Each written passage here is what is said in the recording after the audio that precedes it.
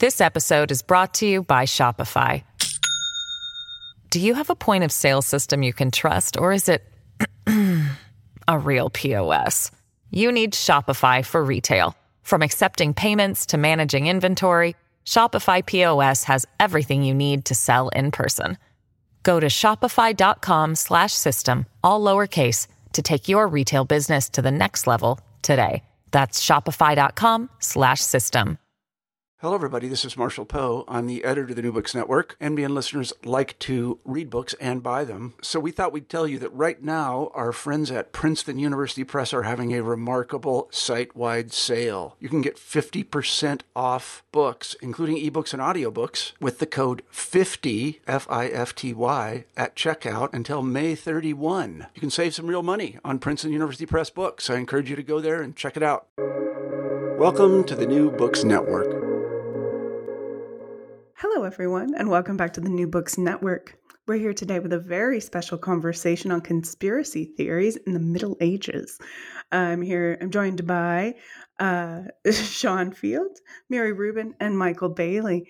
Hello, everyone. How are we doing? We're good. Happy to be here. It's fine. Yay. Nice to see you. Wonderful. All right. Can you, I would love it if you would introduce yourselves, tell your listeners who you are and where you are and the like. How about we start with you, Mary? Sure. I'm Mary Rubin. I am speaking with you from my little study at home in Cambridge, UK, where it's just a sort of blustery spring day. And in normal times, I would be in London teaching at the School of History of Queen Mary University of London. And I'm interested in medieval religion, how people lived it, how people performed it, and what it caused people to do. So that will all feed very well into the study of conspiracies. Oh, and indeed. Mike Bailey. Hello. Hi, I'm Mike Bailey. I am coming to you from the middle of Iowa, also in my home, in a little corner of my home.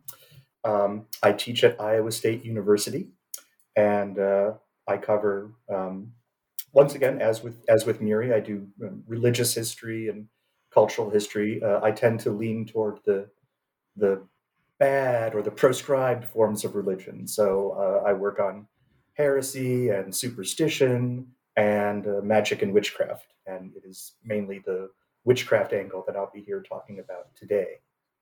Wonderful. And Sean Fields.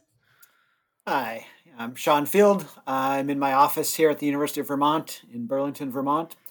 And I'm also a professor of medieval history. And I'm interested particularly in religious history, like my colleagues here, and particularly in France. And one of the things that I focus on is the relationship between religion and power, both on the side of things that might involve sanctity and the side of things that might involve heresy and inquisition.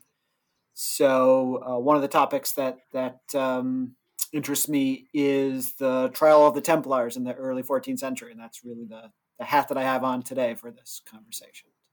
Excellent. Actually, and since you have the floor, Sean, please continue. Tell us who are these Templars?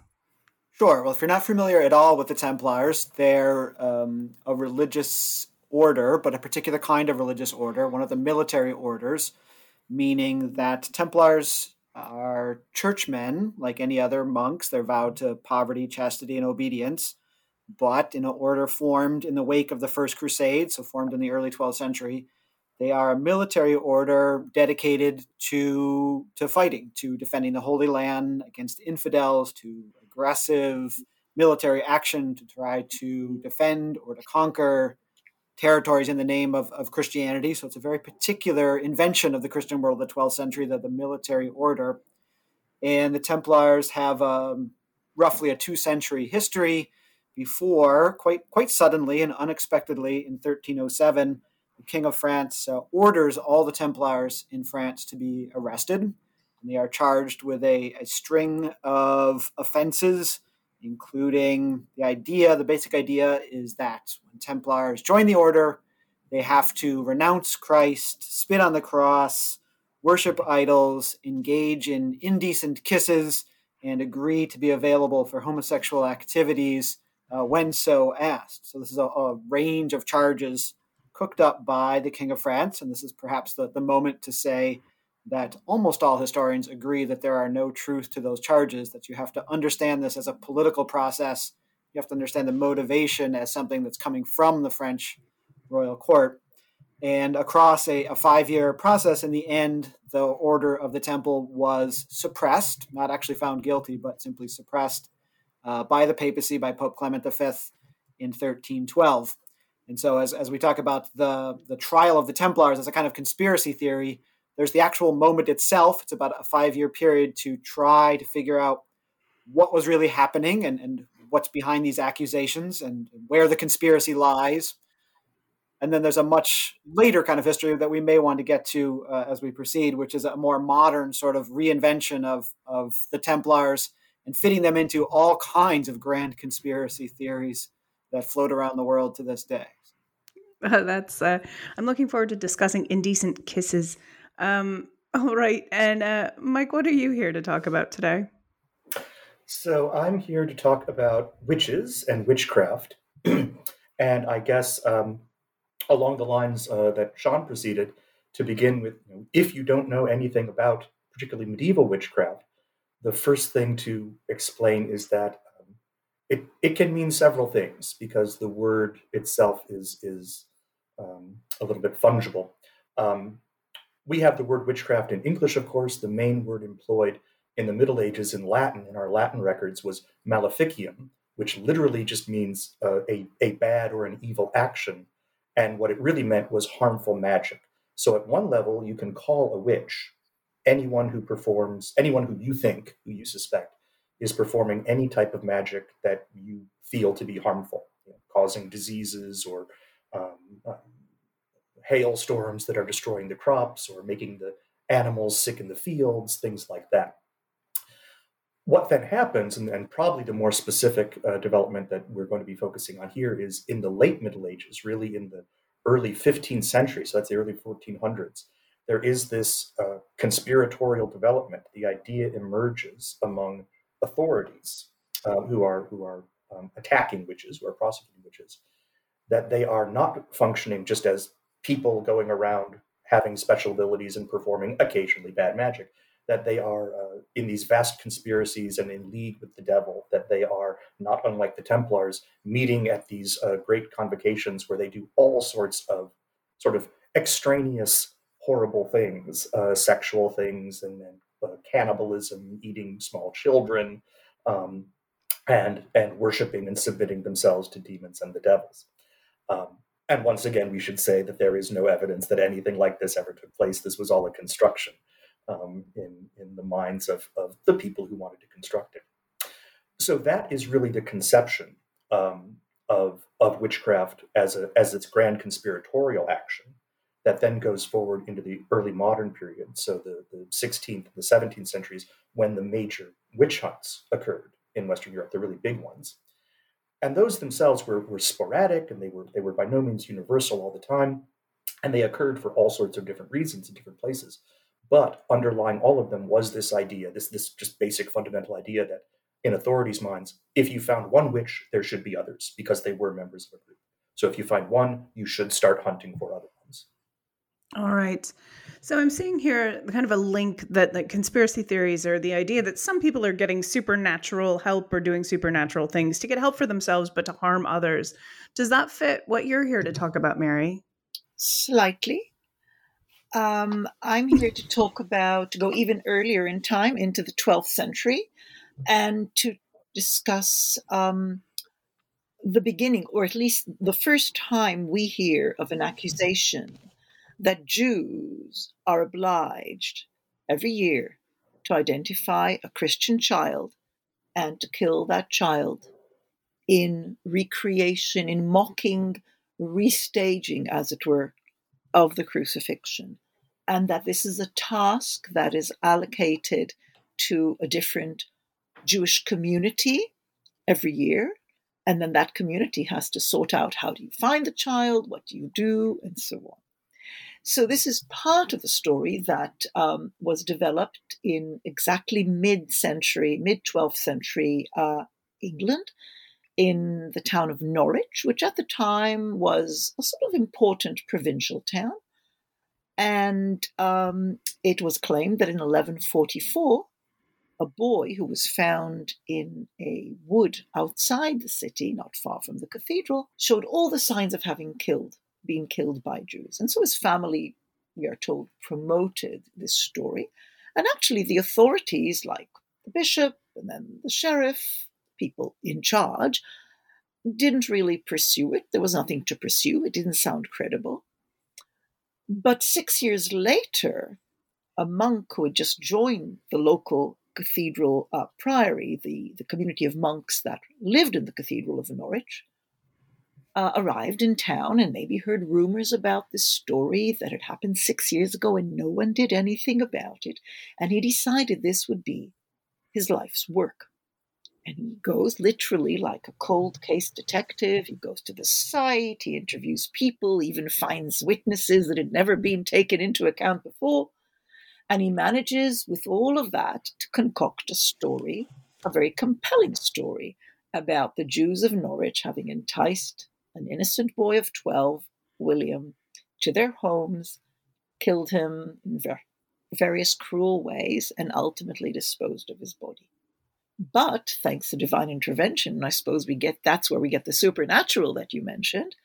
Signs are sent to good Christians and they discover the body, and so it unfolds. And yet authority, that is power, which Sean talked about, the power that regulated Norwich, both church and state, did not pursue it properly with the proper good, virtuous intent. And so it waited for 6 years for our author to do the right thing, to create the narrative, to sell the narrative, and all with the wish of creating a proper cult for this little boy in the very cathedral that was now his home. And for the next 20-some years, he continues adding to his work stories of, indeed, miracles that occurred at that tomb, miracles that occurred thanks to the merits of this little boy, which of course then just go to prove that indeed the accusation that he had developed was correct. But for us, I suppose the interest here is that that is the first telling, but it's not the last. So all of these ideas are compelling, right? They get traction in a particular point in history, and continue to have this long afterlife. And I'm interested in what it is about them that makes them so compelling. And I've got several ideas. I really would like to hear from you about them. I mean, one thing we've discussed is that they need to nest into an existing cultural touchstone or a narrative that makes sense. How do you feel about this? I think that's absolutely right. And no conspiracy is full of surprises. It's not science fiction. It's actually about very artfully pulling together what are either facts or notions that exist within the culture that have a certain authority to them, credibility to them, and then combining them in a new way. So in the case of the boy is the context of the crucifixion, the fact that Jews were understood as knowingly having led to Christ's death. Various associations with cruelty, therefore, arise from that. But the interesting thing is that in that first iteration in Norwich, not much happened, and actually not much happened for a while, although the story sort of traveled as an interesting story through manuscripts and forms of communication within religious orders. It's only 111 years later that, when it was retold in a quite different context, that it worked. But what's really interesting about this artful author who created this early text, first of all, he used hagiography, writing a life of a saint. He used a genre that was really familiar at the time. So he wasn't presenting some odd boy. The boy had all the hallmarks, according to him, of indeed a martyr worthy of worship, worthy of cult, but also just all sorts of details of humdrum day to day, the way the boy's mum was represented, the way the city is represented, was all there to reassure people that the story may be a new one, but there's so much about it that is familiar, that, including citations from the Bible, that it gives it that sort of truth value. And that tends to be the case with most conspiracy theories. One of the things that links all three of these examples together is surely that in medieval Europe, which is a deeply Christian society in terms of its power structures, a true conspiracy, a vast conspiracy, a conspiracy that threatens all of society is an anti-Christian conspiracy, a conspiracy on behalf of the powers of darkness or the infidel or the enemies of Christ, so that some of the same accusations against Jews are similar to those that are made against heretics, perceived heretics, that are made against the Templars and eventually made against witches. What would a group that is conspiring to attack Christian society engage in? Well, they would engage in demonic or satanic rituals. They would engage in the kind of behavior that directly attacks good Christians. So when accusations were being concocted against the Templars, what the men around the King of France were drawing on are long existing stereotypes that have been applied to some degree to Jews and certainly to heretics, of meeting in secret and engaging in what is perceived as deviant sexual acts and in worshiping idols or something that's inappropriate in Christian society. That's what links them to something larger, not just acts that are harmful, but a conspiracy, an organized attempt to harm Christians. And to a large degree, I think Mike can pick up from there, but those are the same stereotypes and accusations that lie behind early witch trials. Yeah, absolutely. In terms of really picking up on both what Sean is saying and what Miri said, the reality behind witchcraft or the conspiratorial fever dream of what witchcraft can be thought of is the fact that there are in fact people all over medieval Europe who are believed to have and claim to have magical powers. You know, there are these men and women, although they tend to skew more women than men, who are healers and diviners. They can predict the future. They can communicate with the dead. Just as today we might go to a seance or something like that. They can perform love magic. If you're particularly attracted to one of your neighbors and they're not returning your feelings, you can go seek the services of these people. And these people they often enjoyed a fraught relationship with their neighbors. I mean, they performed useful services, what were thought to be, what were believed to be useful services. But there was also an aura of danger there always, even if they weren't considered to be outright evil. And then you have the authorities coming in and really taking from their own angle known elements, the elements Sean is talking about, these deep-rooted ideas of what an anti-Christian conspiracy means and what sort of actions it entails, and just kind of loading that onto these people, just kind of saying, well, they must be doing this too. They must be first of all meeting in groups, and at those group meetings, which are in witches' cases are called witches' sabbaths, they must be doing all of these horrible things. And we see very clearly elements from anti-heretical rhetoric and elements from anti-Jewish rhetoric being poured into the emerging stereotype of witchcraft. So what does this offer to the average person who might believe this? Well, I'll start with witchcraft because it may be the odd case out, because I would say for the average person, the stereotype of witchcraft doesn't honestly offer all that much. And one of the main reasons we know this or think we can assert that is that we see in the 15th century, starting in the Middle Ages, and really all throughout the period of the major European witch hunts, so for the next couple hundred years, the great stereotype, the great conspiratorial stereotype, the sort of cosmic level evil that witches represent, isn't what ordinary people ever seem to be concerned about. They are concerned that my child has a fever, my cow is no longer giving milk, my field is not productive, my neighbor's field seems to be. I would like that to be the other way around, if at all possible. So what you really see with witchcraft is authorities exerting their power. We've all already started to talk a lot about power here. Authorities exerting their power to impose that idea, which I think it's fair to say the ordinary person or the quote unquote average person isn't averse to, precisely because it does, that stereotype, as outlandish as it can get, still does plug into these other patterns, these other frameworks that they are familiar with, that they sort of heard about all their lives. So yeah, there are people who go off and do this sort of thing.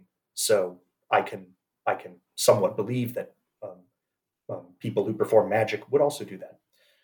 But it doesn't really particularly do much, I would say, for average people. It does a great deal for figures in authority. They can use it as a tool in several ways on their own regard, and that's probably something we'll get into as we delve more into the power aspect of things. But I was just wondering, once it's normalized, once it's available, this new diabolical witchcraft that you've documented so well from the 15th century on, once people are more used to hearing about it, hearing stories about it, and it circulates very widely because of the spread of sort of news of trials and woodcuts and whatnot. So don't you think that it helps people at least explain the presence of evil and malfortune? And in that sense, there's a sort of, I mean, not automatically, somebody has to suggest, and often the agent of suggestion is some sort of official or maybe a parish priest or maybe just a neighbor, but that it does explain the existence of malfortune and evil in the world. Yes, I would say you are absolutely right on that. And it sort of adds this grander level to it, right? My own personal misfortune is not simply a misfortune that has happened to me. It's not simply my bad luck, or even that I've antagonized a single person who has, in my town, in my village, who has the power to do these sorts of things to me. It adds this cosmic level. I'm caught up in this grand combat, really combat against the devil, combat for Christian society. We do definitely see that some of the greatest witch hunts, when a witch hunt really catches fire, which is an awful metaphor there, but I'll go with it. It certainly involves this a community buying in, a whole community buying into these concepts. I think immediately it takes us over to the North American sphere, but the famous case of Salem. You had a whole community that for various reasons was very, very ready to become energized by this larger idea that it was not simply individuals suffering misfortune, but we as a Christian community are under assault. That's what's going on, and that's what we need to combat here. So yeah, I agree completely. But the Salem case is really interesting. Just to follow that is because of the involvement of children or girls in the case of Salem. So we all know what it's like. And I mean, in the United States, respectfully, but a whole conspiracy has been constructed around the issue of anxiety about children, pedophilia, and so on. So these cases of the ritual murder, they're always about children, usually boys, but some girls as well. And we know what sort of panic and guilt and anxiety set in when a child disappears, even before you found a body, just a child disappearing, say like in the case of Lincoln, 1255, the accusations against Jews started before a body was found. So there are particular moments of vulnerability and willingness to buy into the story when alternative explanations perhaps are too awful or too close to home. Yeah, I think it always seems to be that conspiracy theories manifest when there is some type of other pathology in the system, when there is something, some reason for people to gravitate toward them. And in other situations, this is one of the hardest things to explain in the history of witchcraft. In other situations, people simply don't. The spark is ignited, an accusation is made, but it simply doesn't catch on. And ultimately, the wave of concern just kind of dies out, and nothing like a full conspiracy is generated in that case. Talking about the original trial of the Templars, it's a little different, in large part because it's not entirely clear whether most people in France, whether most people across Europe actually believed in the guilt of the Templars. It's just harder to say. Obviously, we don't have, public relations polls and CNN flash polls and that sort of thing. It's not quite the same kind of long-lasting conspiracy theory that pops up over and over again. People have suggested that perhaps it was satisfying to think that if the Templars were accused of really being an anti-Christian force, they weren't what they seemed. They're supposed to be the force defending Christians, defending the Holy Land. And in fact, the long, 2-century history of the Crusades had ended in complete military failure. The Crusades had not succeeded in retaking the Holy Land. If anything, Islamic power was on the rise by the early 14th century. That perhaps it was satisfying to think, well, now we have an explanation for that. The Templars were really sort of secret agents working against us. And that, that sounds logical when you say it, but there's actually not much evidence that anyone was really thinking that in the early 14th century. In fact, we have a lot of silence in terms of what people really thought at the time. We have little hints that not everyone believed in the guilt of the Templars. Dante famously did not. It's not really clear that Pope Clement V ever really believed it. And outside of the Kingdom of France, where the King of France couldn't really control things, it's fairly clear that there was a great deal of skepticism. And it makes sense because the Order of the Temple was widespread, had plenty of members from the nobility. To say that every Templar in Europe was a member of a secret anti-Christian conspiracy is to say that a lot of people's brothers and uncles and cousins were members of this conspiracy. And there's every reason why there should have been a fair amount of skepticism at the time. So in the case of the Templars, asking the question of why people might want to believe in a vast conspiracy involving the Templars really doesn't have as much purchase until you get into the more modern phase of why everyone's so eager to involve the Templars into their conspiracy theories. This episode is brought to you by Shopify. Do you have a point of sale system you can trust, or is it a real POS? You need Shopify for retail. From accepting payments to managing inventory, Shopify POS has everything you need to sell in person. Go to shopify.com/system, all lowercase, to take your retail business to the next level today. That's shopify.com/system. And I mean, we're jumping ahead a little bit of the story, but why does that work? What's the traction there then? Right. Well, if we want to jump ahead first and maybe circle back, these all three of these medieval conspiracy theories have different kinds of afterlives. And as you get into the late 18th century, the early 19th century, it's the period in which the witch trials are fading away.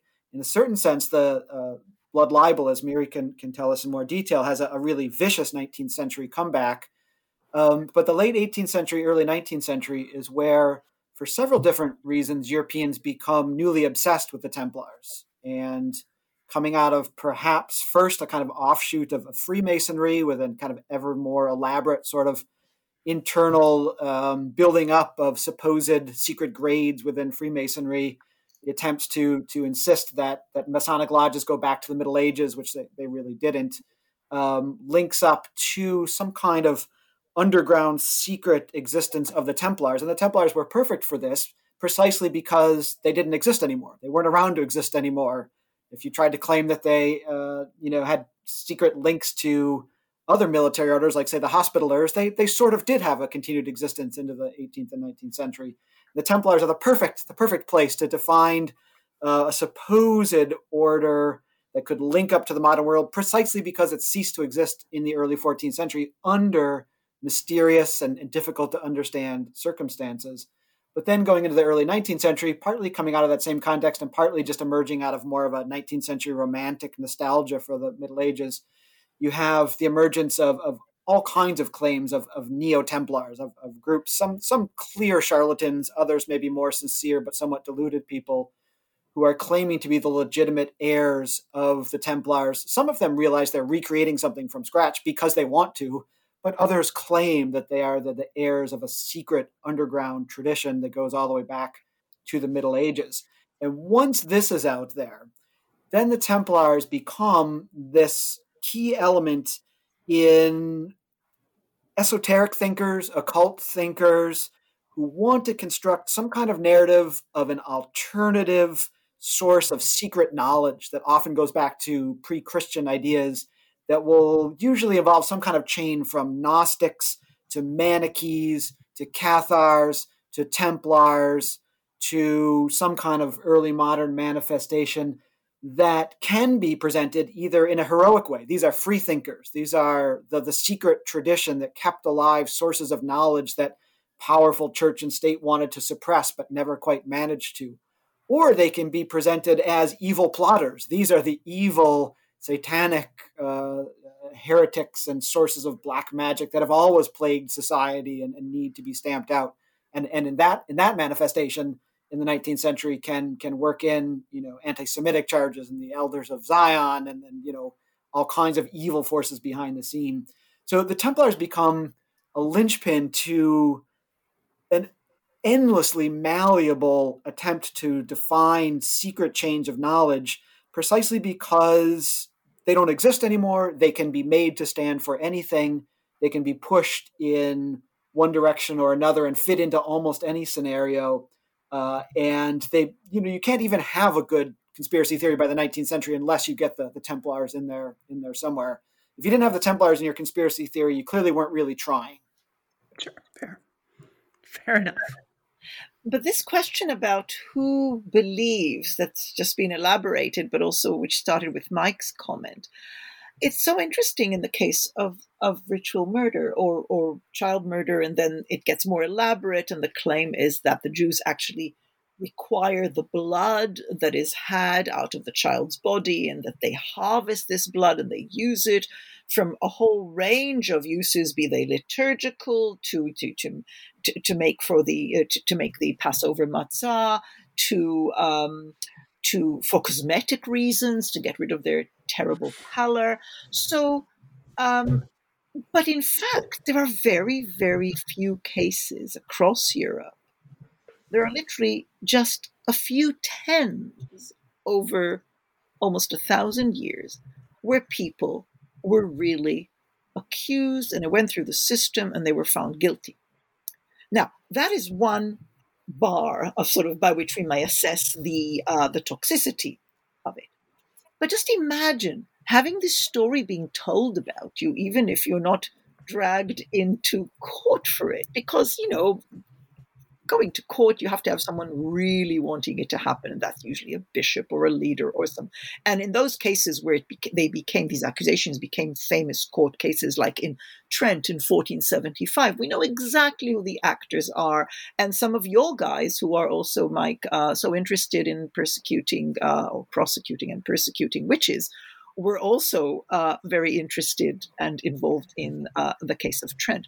So we have to imagine, therefore, how does conspiracy harm people? Why is it harmful if it doesn't always take the form of a sort of a nasty trial and its end, like for so many of your witches and for your Templars and for, in a few cases, also for Jews?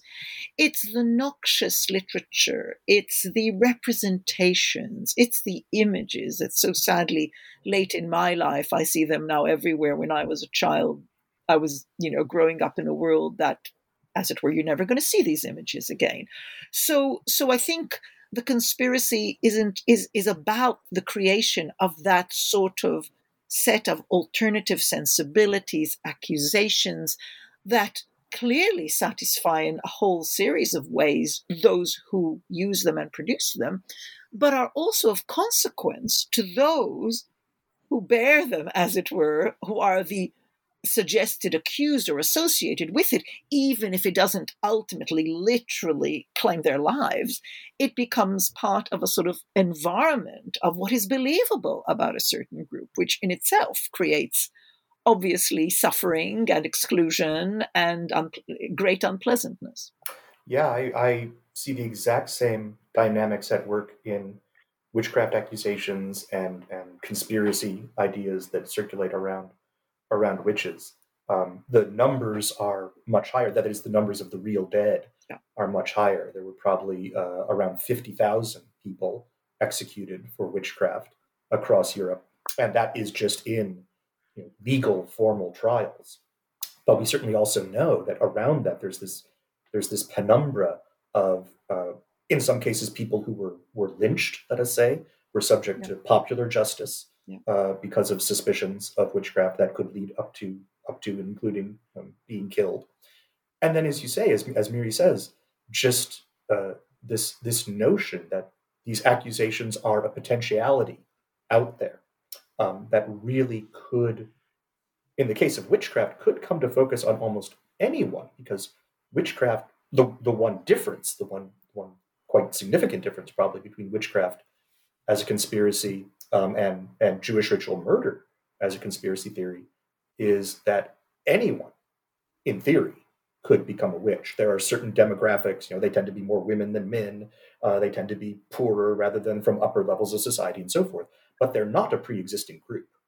Prior to the accusation of witchcraft, you're not walking through the late medieval world and saying, those are the witches, they live over there in their community, and these are the non-witches. It doesn't work that way. So witchcraft becomes this really tremendously useful for authorities of all ilks, tremendously useful concept that can just hang over the society and to some extent discipline everybody by teaching them, by presenting the opposite, therefore teaching them this is what you should be as a good Christian. This is what you should be, the opposite of what these supposed witches are. Another way that you could think of this as, in some ways, corrosive of people's ability or desire to analyze the world around them rationally is if you think of a late medieval world where belief in witches' Sabbaths is apparently fairly widespread, or late medieval or early modern world, and where belief that Jews conspire against Christians is fairly widely spread, then not only does that contribute to people walking around and feeling as though there is a vast, perhaps intertwined conspiracy out there against Christians, but also if, quote unquote, everybody knows about this, and yet the authorities who are supposed to be keeping good Christians safe do nothing about it. Periodically, they arrest a Jew and put him on trial. Periodically, there's an outbreak of witch hunting. But by and large, day in, day out, nothing is being done to quell these dastardly conspiracies against good people. That also leads to a sense that the supposedly good or Christian authorities are also somehow either in on it or at least not doing their job, so that everything from top down, the structures of society are riddled with these secret attacks, and it implies a complete necessity from within these conspiratorial thinking patterns to reject everything, that nothing is what it seems. And it's not only the specific groups that you're blaming, but society from the top down that is not what it seems and must be in some way overturned. And, that's the hallmark of a truly conspiratorial way of seeing the world around you.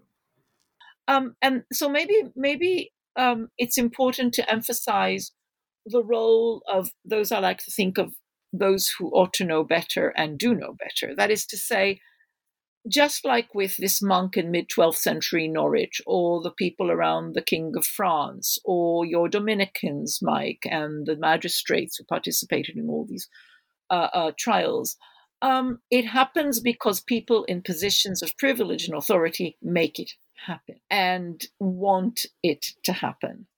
And moreover, and you asked about pushback, Jana, originally, and there is pushback.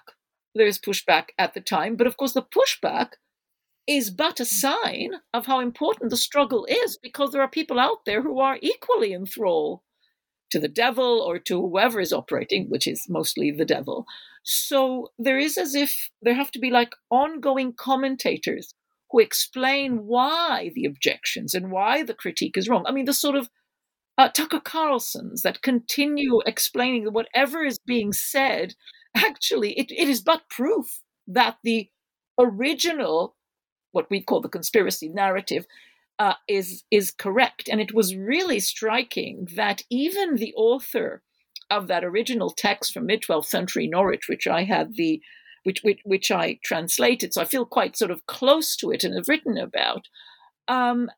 There, the person who writes it, he almost preempts criticism of this rather outlandish and novel story that he's trying to put out there by telling us that, yes, people in the monastery were against it, but he fought through. He was committed, and ultimately they were punished with various gruesome deaths and whatnot. And so there's a continued need to support this conspiratorial interpretation of the world. So there's work not only in creating it, but in sustaining it against the constant flow of clearly contradictory information, or indeed others who polemically engage and try to rebut.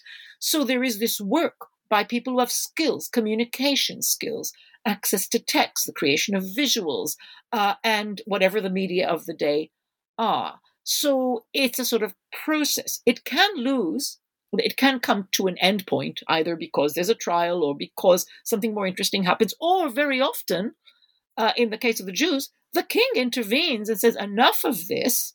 We don't want this sort of violence around the place. And we have cases like that.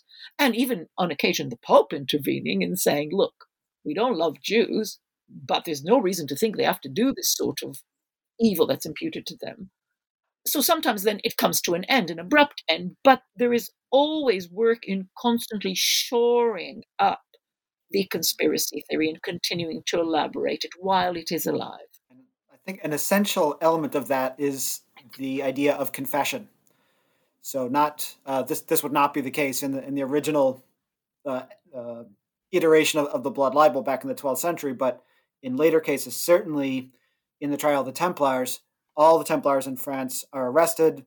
They are put under enormous pressure, sometimes tortured, and they are forced to confess. And when they confess, those confessions are taken down in very proper legal form, and the leaders of the order are forced to confess in public, out loud, orally in Paris.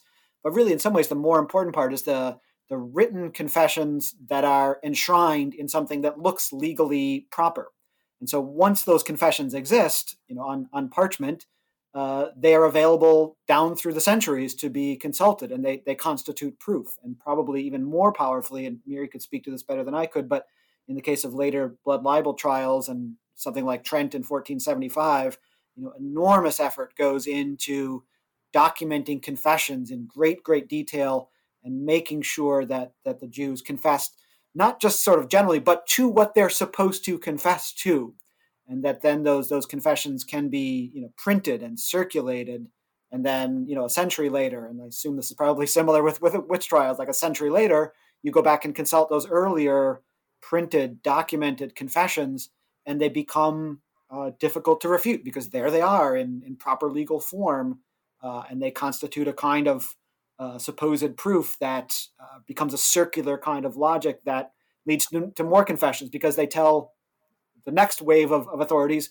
what these people are supposed to confess to, and they confess to something similar, and it begins to look as though down through the ages, Jews or witches are all confessing to something very similar, which confirms that it was all a big conspiracy to start with. This is absolutely the heart of... I was just going to say, the heart of the process that drives witch trials and witch hunts. Confession is the queen of proofs. It is the queen of all evidence. These are secret actions. These are covert actions. Certainly in the case of witchcraft, the supposed results of witchcraft, the results are all things that everybody knows could also occur normally. It's not that people are going around in late medieval Europe thinking every time someone gets sick, it's necessarily a nefarious action on the part of a witch in league with the devil. People just get sick. So these confessions are very, very important. And as Sean says, they have to, once a pattern gets established, they have to reinforce the pattern. And as Miri talked about the development of strategies, sort of genre-specific strategies to even turn failures to demonstrate the existence of a conspiracy into evidence for that. A standard development within witch trials is it becomes accepted by authorities that if someone will not confess, even under torture, which was employed here quite often, if someone will not confess even under torture, that is simply evidence that the devil is intervening on the part of his servant to block the pain and prevent the confession. And we have all sorts of wonderful stories of witches won't confess, and they won't confess until suddenly they're being questioned on a Sunday morning and a mass is being said. And they can hear the bells ringing out from mass or something like that, and it breaks the power of the devil. And the confession pours forth from them that, yes, I've done all of these things. I'm exactly who you thought I was all along. Okay, so I'm seeing that it needs to tie into a reasonable narrative. We need a person, maybe a couple people, bad actors who are deeply invested in developing this. Then we see a pattern, right? And then this pattern in itself becomes reaffirms the existence of this. We see pushback, may or may not work. But it seems that the intervention of traditional power sources is really important, either in making this happen ever, or quashing it, or legitimizing it. So conspiracy theories can be, and hysteria in general, can be marshaled by traditional authorities?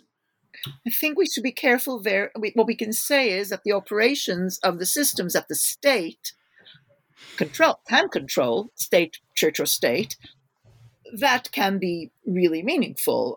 There were interventions in those trials in Franconia in the 17th century, weren't there? There were petitions, and the emperor intervenes and he stops a series of trials that, as it were just getting out of hand. Or you can get bishops or the Pope who intervenes. But that will not necessarily stop the circulation of what has been already put into the sort of social bloodstream, and that is the stories that we talked about, which are harder to quantify. It will save lives, and that's obviously a very good thing. But there is this residue, and particularly when we add from the age of print to the text, the protocols like those of Trent, for example, that Sean mentioned, if we add to that the way new technologies are allowing pamphlets, newsletters, I mean, witch trials become news, big news. It's a whole genre of writing them up quickly and circulating and so on, as are other nefarious murders, all sorts of scandalous news. It's the beginning of what we call tabloids in this country, really, going for fascination, going for cheap thrills. So we can, yes, they can definitely intervene and they can stop what they control, which is trials and processes, but they can't control that whole sort of poisonous sense of a world controlled by hidden forces, maybe even my neighbor, who can I trust? And that is really extremely harmful of the social fabric, both for those who tell it and believe it and those who are considered to be the accused. Yeah, in the case of witch trials, authorities are very, very awake to the potentiality of these things to spin out of control. The notion of witchcraft, the ability to, as we talked about, to sort of have it hanging out there, just intrinsically disciplining people can be useful. But then if the conspiracy reaches a certain point in a certain location, it can spin entirely out of control, and authorities tend to want control over anything else. So they will often step in and as Miri says so well, they will control the things they can. They will stop the official trials. They will refuse to start accepting any more accusations. But the deeper ideas are much more entrenched. In the case of witchcraft, authorities can oppose any number of individual outbreaks, but it does nothing to the underlying idea until really we get to the Enlightenment, the 17th and 18th century Europe, when the European intellectual class as a whole, one might say, simply decides that demons are no longer active in the world. We're no longer going to live in this world in which demons and divine power is perceived as a sort of active presence. And it's that absolutely fundamental conceptual change that is really necessary to start to root out that more deeply entrenched concept of the But it's conspiracy. as if they withdraw their labor. I mean, all those doctors who have to give evidence in trials, or magistrates and justices and so on, they are writing pamphlets against the system they have to operate, and ultimately they undermine it in that way. I mean, does that describe it correctly, do you think, Mike? I think, and because it Oh, depended on this whole co-option of a group of well-informed, educated, authoritative individuals, and when they no longer identify with the task, it is not really feasible to maintain it at that level. yes, I'd say exactly, and it's this important distinction. They can oppose authorities can oppose certain individual outbreaks, manifestations of the conspiracy, simply saying, yes, witchcraft exists, but not in this particular case. Or they can engage in this much more difficult and deep-seated sort of objection where they turn their back on the system they, in a sense, created and start to undermine it. And they have to work to undermine it, just as they had to work to create the conspiracy, to add their support to the conspiracy, to put their energy behind the conspiracy. Um, once that stone gets rolling down the hill, it takes a considerable amount of effort over a period of time to slow it, let alone stop it. In the case of the Templars, it's probably the clearest example of one source of central power, state power, launching these accusations, King Philip IV of France and the men around him. And they attempt, as best they can, to control the entire narrative. They have written accusations that lead to the arrest of all the Templars all over France with really impressive efficiency, all on the same day, October 13th, Friday the 13th, October 13th in 1307. But it's interesting that in a really fundamental way, as powerful of the King of France as the King of France was, he actually fails ultimately to really control this narrative because some other political actors outside France push back and the papacy pushes back. So in the end, the Order of the Temple was not found guilty or convicted. It was simply suppressed by the Pope in 1312, and it was suppressed using the logic that essentially there had been too many rumors, too many bad things said about the order. It could no longer really function. It just wasn't feasible going forward. And so for the good of the church, it was just being suppressed. And that's interesting because what it leaves behind is a residue of great uncertainty. There never was a clear resolution. And so it leaves the rumors in place. Like literally the church's statement was, there's all these rumors and we can't go forward. So the rumors are still left there. They're not confirmed. They're not denied. And it's a perfect setup for these ideas to just sort of be floating out there, for several centuries. They're really not active, unlike with witch hunts and unlike with blood libel trials. There are no Templars in the late medieval and early modern world. There's no one accused of being a Templar. It's not the same scenario, but those kind of ideas linger out there, and then they can be picked up, interestingly, and maybe not entirely coincidentally, more or less just as Europeans are deciding they're not going to live in a world filled with demons and witches. They decide that there may be some truth to the whole rumors around the Templars, and pick that back up as more congenial, perhaps, to late 18th and 19th century conspiratorial thinking. Mm-hmm. I mean, we're closing in here on the end of our time together. So what does happen, Mike? What happens to witches? Where'd they go?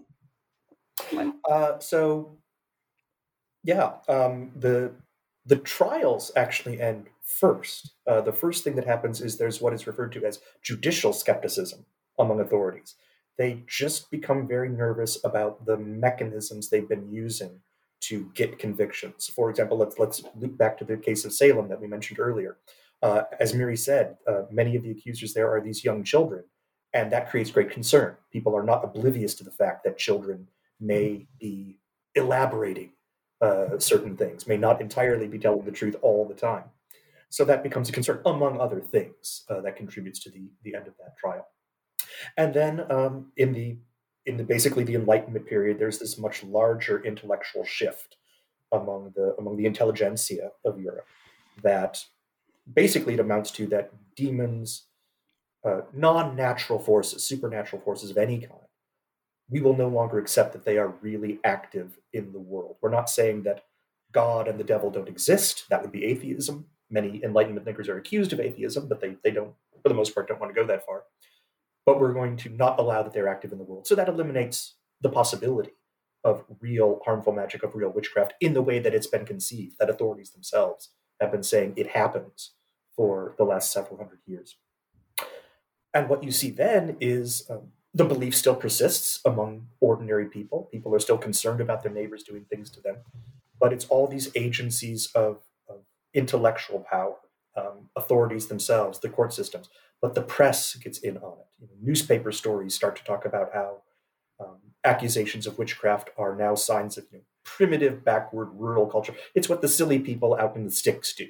No one with any sophistication thinks there are any witches in the world anymore. Educational systems, public schooling begins to generate in this time, and that takes a stand against it. Well, then there's a whole additional turn there in sort of the Romantic period back to what ultimately gives us neo-pagan witchcraft and Wicca today. But that's maybe a strand too far, since we are closing in on the end of our time. Okay, but so we were losing witches, and then at the same time we have this explosion with anti-Semitic theories in general, conspiracy theories in general, and then this new and exciting interest in the Templars. What's going on there? Like, why now? I should just say, yes, that in the early modern and modern world, the fascination maybe with the traditional conspiracy against the Jews is maybe fades, but a very powerful new one develops, and that's the one of the conspiracy of sort of financial control of the world, people who are cosmopolitans, who have no loyalty, even as nation states start developing in the 19th century and define people's patriotism and their commitments. The Jews, just, the bankers, the movers and shakers that create wars to their own. I mean, there's deep analyses by actually respectable writers, as it were, who are in school curricula, who analyze the spread of capitalism through the agency of named families of Jews, and that is very powerful. And that also creates, in modern politics, a sort of conspiratorial anti-Jewish sentiment that is actually inherent to the left, rather than traditional nationalist, racist, as it were, hate of Jews. So it gets extremely complicated, extremely dense, a very dense field of conspiracies. But nonetheless, what we've seen in recent years, I think, is a re-energizing of it because of various phenomena that are both technological and political, so that we've never been so awash with the possibility of reading nothing but appalling conspiracies to explain absolutely everything happening in the world, including, of course, COVID-19, as we've again recently seen in the United States in particular, but not solely there. So it goes together with anti-science, it goes together with disrespect for scholarship, and particularly humanities scholarship. And all we have to do, what we must do, and I suppose this program is contributing to, is we just have to fight back in every possible way, but also hope that the pendulum will swing, and perhaps it is already swinging, towards a more sort of rational, delivering type of governance. And maybe that's really the point that Sean was making, that if people bought into the idea that everything is murky and manipulated, after a while, that is so disheartening, and particularly in the middle of a pandemic, when you have a president who actually is trying to deliver and is trying to be rational about it, led by science and so on. I think, and I very much hope, that will also lead to the general sort of turn away from conspiratorial thinking, as people will see that in modest ways, this more rational and measured, maybe emotionally less satisfying, but practically much more beneficial intervention. I agree with everything that Miri just said in terms of what I hope will happen. And certainly we can say that in slightly different ways, all three of these conspiracy theories are very much still alive and have been very much on open public display very recently, certainly in this country. I think for some of us, it was a little difficult to grasp, say back in 2016, that when certain adherents of conspiracy theories like QAnon were saying that Hillary Clinton is a witch, they didn't mean metaphorically she's an evil woman. They meant she's a witch. They meant she's involved in a vast satanic conspiracy to destroy society. And only when you really understand that they're serious do you understand why so many people who were not very impressed with Donald Trump were never, ever going to vote for Hillary Clinton, and why they became convinced that Donald Trump had some practically supernatural mission to save us from that satanic conspiracy. And certainly, we're all well aware that it's not difficult to see how anti-Semitism feeds into some of these same conspiratorial ideas. And even if you think about the Templars, mostly Templar conspiracies over the last few centuries have been fairly harmless. There's no great harm in reading a Dan Brown novel that tries to work the Templars into some vast secret theory of how the truth has been hidden from people over the last 2,000 years. But of course, it's less harmless when you see people at white nationalist rallies and at the attack on the Capitol on January 6th waving Templar insignia, or memes that have gone around showing Donald Trump somehow not obese as he really is, but as a buff Donald Trump dressed as a Templar to defend good white Christians against their enemies. That's not harmless at all. So we can certainly join Miri in our hope that perhaps we're turning the corner, and that perhaps more people in our society will start to feel that rational government is serving their needs, that the world is not some bizarre, inexplicable attempt to deprive them of their rights and their liberty. We can certainly hope so, and we can certainly do our best to push back on these things. But until that happens, we're still in this digital world where it is frighteningly easy to purvey these kind of conspiracy theories and to be out on a world, often anonymous world, where you can push them with great fervor and find many other people who apparently are willing to join in on them. Is this an optimistic moment? I'm not certain. But I think I see a way that conspiracy theories and belief in the inexplicable, the idea that the world is a very bad place, but it's not my fault, could be reclaimed, right? In that if we take part in self-governance, then if we do our part to learn and to fight this kind of ignorance, maybe like we can reclaim our world from these violent, tragic events. I think one thing we can all say is that these conspiracy theories, pessimistically, never seem to die entirely. They always seem to regenerate themselves somehow. But optimistically, they do rise and fall. They do decline. They surge at particular moments, but then they do always recede. And so we just have to hope that we are past the surge and we are on the point of decline. It applies to so many things. I think it's useful too not to be entirely condescending to people who feel disengaged from the world around them. It's not entirely conspiratorial thinking to think that in recent decades the global economy has benefited a small number of people enormously and left others behind. That part of the analysis is not irrational. It's irrational then to construct a vast conspiracy that explains that, but to say that the forces of the rich and powerful have vested interest in keeping power structures the way they are is not entirely conspiratorial. So if we really want people to be able to feel that governments and economic structures benefit them and are something they should have faith in, we need to be honest about the way our global economy is very unfair to many people. Yeah, fair. All right. Well, perhaps that's where we close then.